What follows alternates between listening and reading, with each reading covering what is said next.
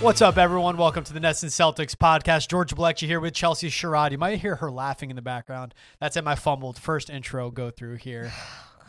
And then the exhale is her saying that I'm annoying. There it is. There it is. Go, just go. Hey, the vibes are high in the Nets and Digital Studios right now, like they are for the Celtics. 11-3 start to the season, top team in the NBA. Yep. And the way to get to that record, 11-3, seventh straight win, a comeback victory against the Thunder, where the Celtics proved a lot. Yes, it's Oklahoma City Thunder, Chelsea, but this was a game where the Thunder outplayed the Celtics for three quarters. And if we went back to last season, Marcus Smart said it, Jason Tatum, Jaylen Brown, they said it. They agreed after the game. It was something you're watching where, okay, this is a game the Celtics are going to lose. Last season, it would have happened. This time in the fourth quarter, they turned around the defensive pressure.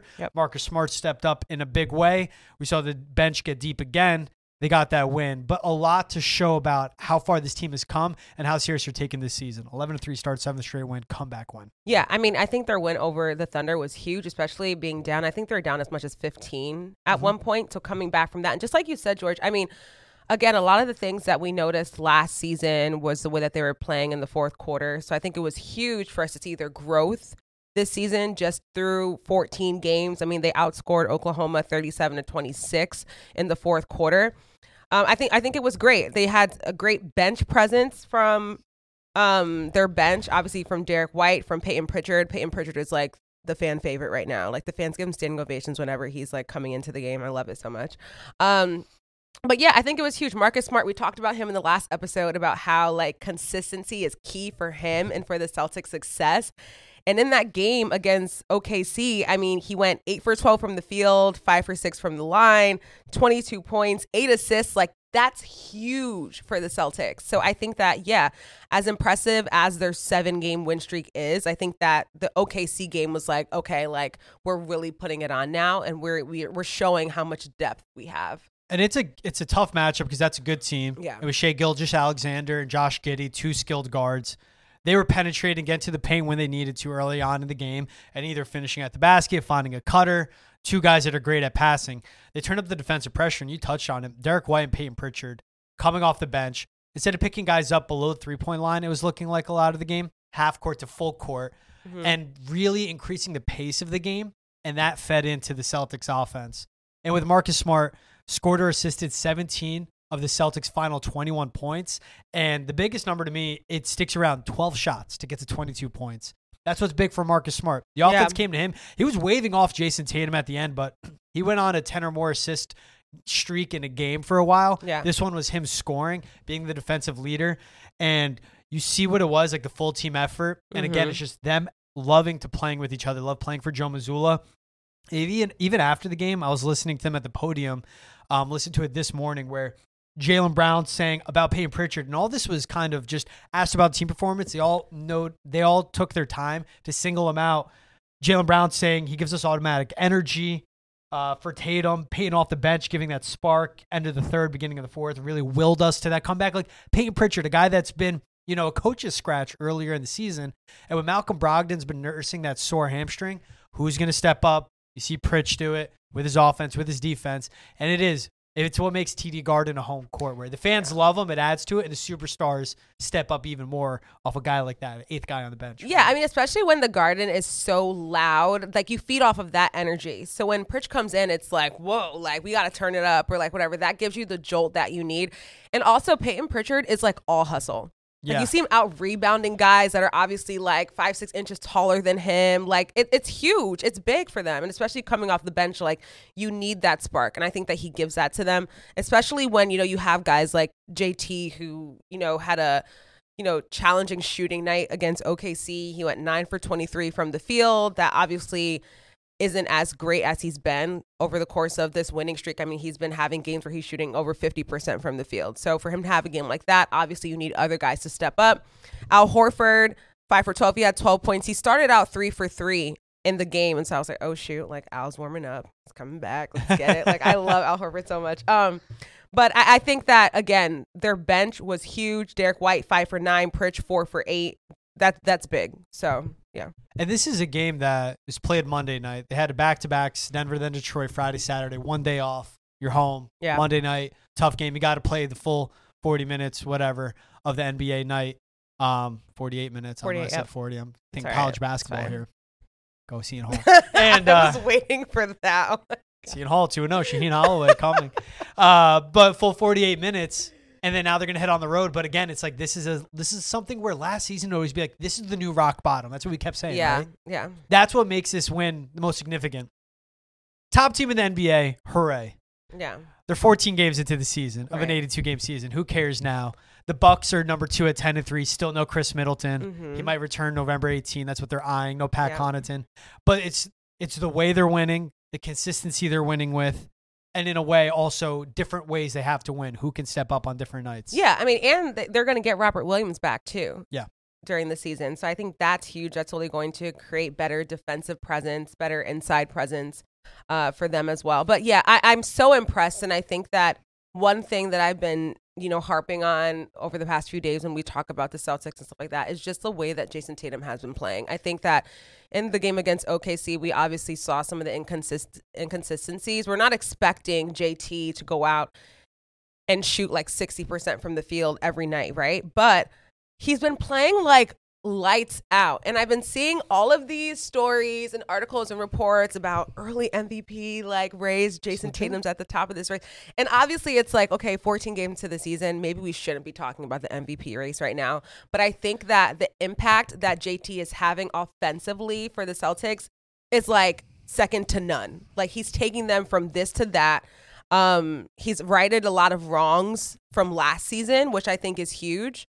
It's obviously shown a lot of consistency. This is, without talking about the OKC game, but 7-game win streak, you're not on that win streak without Jason Tatum. And I think that he's just been playing at an MVP caliber level. The team will go as far as he goes. Yeah. And for him, 32 a night right now, third top scorer in the league. Yeah. And it just shows. And you see in a game, like you said, where it was rough, but he still made the plays. And this is a guy now that's continued to buy into his defense, where he's joked, and Marcus Smart has said it, because he's been playing outstanding on that end of the floor, as Marcus Smart always does. But JT's at the point of busting Marcus Smart's chops of saying, if you weren't on the team, I'd be the defensive fuel for this team. Like saying that to the defensive player of the year. Yeah. It just shows the fun they're having with it. And yeah, whether it's just quote unquote 27 against the Thunder, but they win, or the 43 he had against Detroit, or the 34-8 he had against Denver while shooting 53% from the floor. Yeah, the MVP chants are coming in from the Garden as they should be, but now nationally it is. And this is a guy that, again, what I've noticed is new with Tatum. He's becoming a little, not literally louder, but just speaking with his chest more at the podium or at pressers.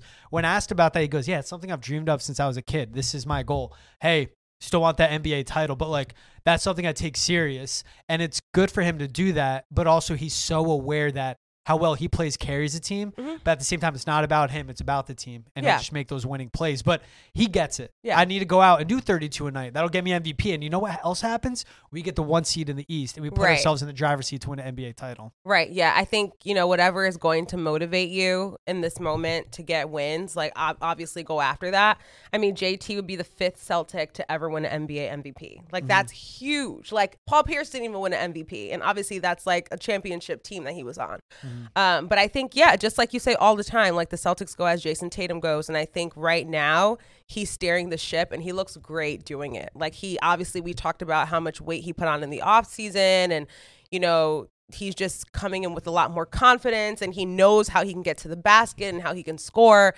And I think we're seeing all that night in and night out. But one thing that I'm not liking is how short of a leash it seems that JT and some of the Celtics, i.e. Grant Williams, are on with the refs that were getting these technical fouls called. Like in the OKC game, like that tech on Jason Tatum was crazy. Like we should be able to give referees techs for that. Like he just clapped his hands after. I think that he was upset at like his play in that moment. Like I don't think that he was upset with the call necessarily. Like waking himself up. Yeah, but it's just like, okay, if that's what's gonna happen, then like there needs to be like another conversation. I don't know what needs to be addressed, but like that should have never been a technical. Grant likes to chirp a little bit. Yeah. But like when you're the best player on a team, you earn that leash. For Grant being like the 6th, 7th, like with him, I'm always weird. It's like, Grant, you got to learn to stop. Yes. Tatum's been better this year, so I agree with you. Like the clapping, you see it, and you're like, that's what the that tech play is? Was bad last night. And it's that was bad. That was terrible. Like he wasn't even doing it in the ref's direction. It like there was nothing that I felt like it didn't look like it was like disrespectful or taunting or anything. Like watching it back, like even Kevin Durant tweeting about it, like I legit laughed at that. Like, what did Katie say about it? He said like these texts are OD. Like I legit just laughed. He said he laughed at it. Okay. And it was comical because it's like, why is that even happening? It has to be like an early season memo. Got to get these all-stars. But he wasn't doing it in anyone's direction. I agree. I'm like, with you. Watching the play, like a technical is the last thing on anyone's mind in that moment. Like that was so bad. Yeah. It's It's as if it's a ghost tech. You know what I mean? Like the ghost fouls, phantom fouls, like it's a phantom tech out of nowhere. Like where is that coming from? Yeah. And that's like it's so like basic a way to argue against it, but it's so true. It's like you don't go to the Garden and you don't put on the Celtics game at night to watch Jason Tatum get teched. The other team shoot 2 free throws, possibly get thrown out of the game depending on what it is. You don't go to watch refs. You go to watch Tatum. No. Like the refs have to get it. Like it's not that bad. These guys are going to play with emotion. Right. That's what it is. Right. You want them to. Yeah. That's what makes it fun. And they're like, but I agree. There's like degrees to it. Like when Grant gets text, more times than not, I'm like, all right, dude, you can't be an idiot. The one where he ran to the ref, it wasn't even like egregious. Like it wasn't on purpose on him. He just got up and he's running full speed, whatever. That one, you could go either way. But there are times where I'm like, Grant, stop. Yeah, I think he's got a little bit of reputation now. So the refs are like looking at him or they're looking out for that type of stuff. And Tatum's rep has to go back to last season, but he's been so much better this season. Yeah, that one last night was bad. Man. Write a letter to the league. I am. Maybe I should be a referee. I'd pay to see that. How would the knees hold up going up and down the court though? We'd have to warm up a little bit. There's gonna be some start and stop on a quick, like on a fast break. That's all I'm worried. Did you see Meek Mill trip a referee when he was courtside? Oh my God, was this last week or the week before? But Meek was sitting courtside. I'm assuming it was a Sixers game, and he tripped a referee. That's like Larry David tripping. Oh my Shaquille God, O'Neal. that was so funny. I got it. Yeah, see, like if he's not there, I think outstretched legs. I think I'd be good. You just got to be aware. That's funny. That ref, got back up quick. Jason Tatum would not have gotten teed up for me if I was the referee last night. I'm just gonna say. That's the thing. You open you got to hear him out at least. Hey, Jay. Oh, you're not yelling at me. Cool. It's too soft, man. It's too soft. Would the Tatum would be the 5th MVP to ever win it. He would be the 5th for the Celtics. It's Kuzi. Bill Russell. Those are easy. And then Larry Bird. Yeah, but I'm trying to think. That's a good trivia. Did you know it, or were you like, oh, that's the? I knew the other 3. There was one that I had to. You knew Bird, Russell, Kuzi. Mm-hmm. This one you're gonna know. Give me like front court, back court. No, you have to guess. I hate you so much. All right, I'll tell you. No. Okay, fine. Not Sandra. And I mean, I would know it wasn't Paul Pierce. Like legend. All right, let's take back court or front court. I'm sorry. Oh, front. Thank you. You're welcome. Good assist. You're a good teammate. I don't hate you. I know. Dave Cowens. It is? Yep. Did you know it? Dave Cowens. No, I didn't. That's like just one I'm trying to think of. You think of all the million retired jerseys. 4 MVPs. I was thinking like the 5th. Havlicek for a second. I don't know why. Yeah, exactly. But Havlicek didn't win it. Paul Pierce didn't win one. And those are, obviously 2 great players that you would assume would have won an MVP, right? That's front court sorted that out for me. Yeah. The more you know. The more you know. And I wonder, all right, a little more bad podcasting, but real quick, I want to check the odds. No, like MVP odds. It's okay. So I wonder if he's a favorite.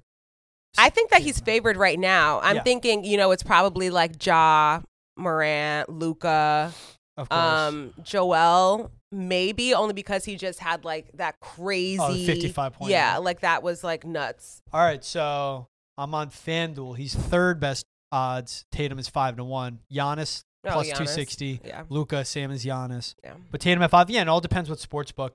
But you were right. I mean, Embiid is 4th best. Ja is 6th best. Yeah. Is Steph in there?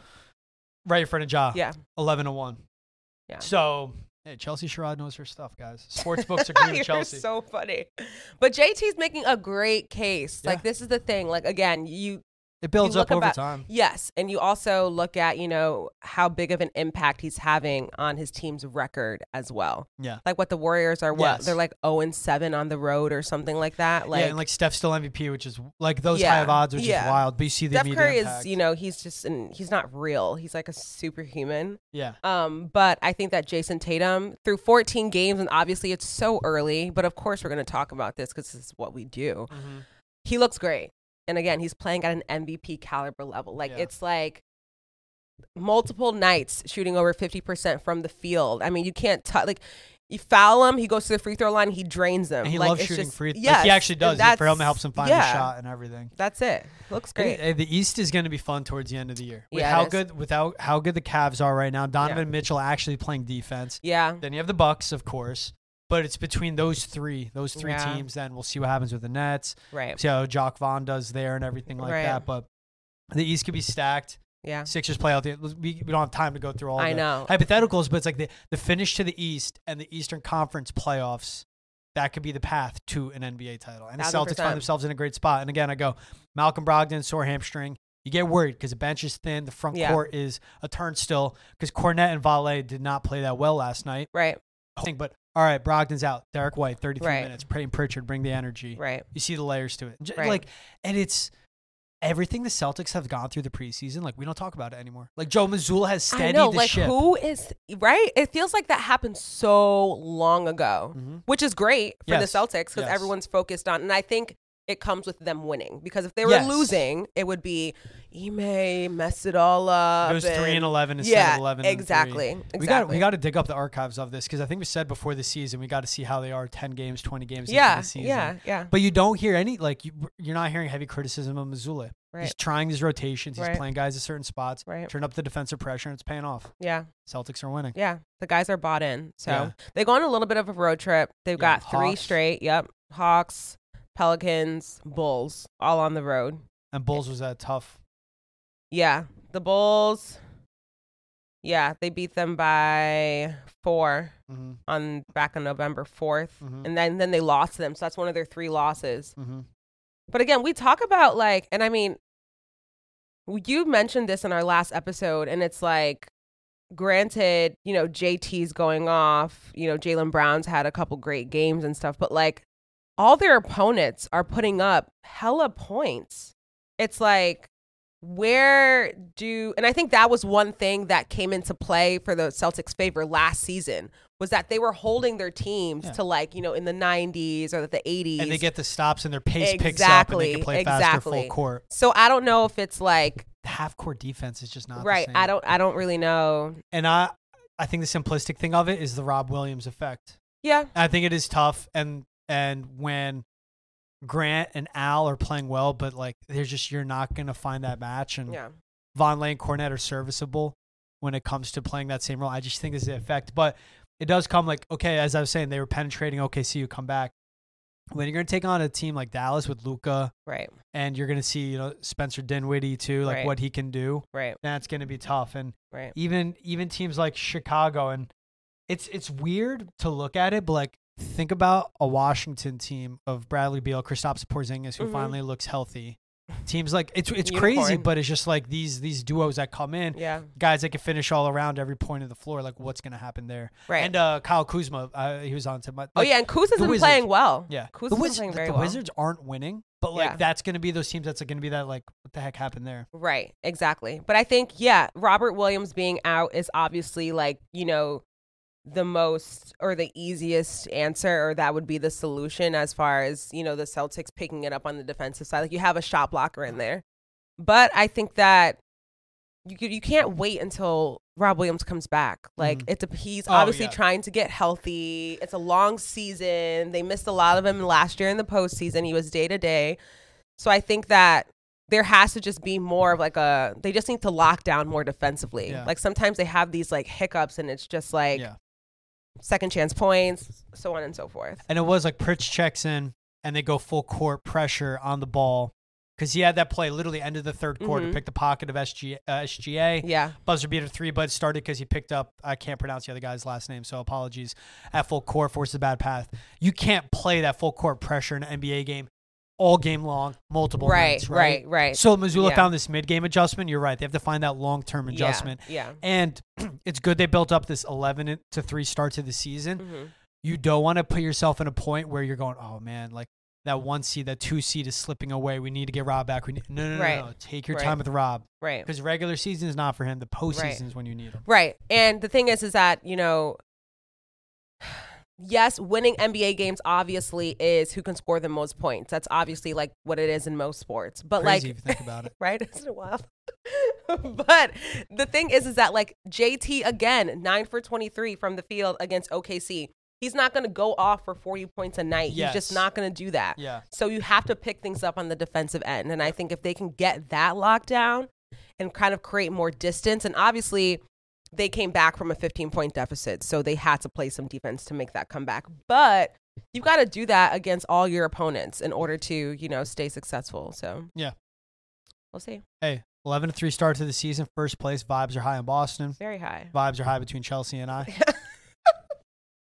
Jason Tatum on his way to the 5th MVP in Celtics franchise history. We called it first. The more you know. Yeah.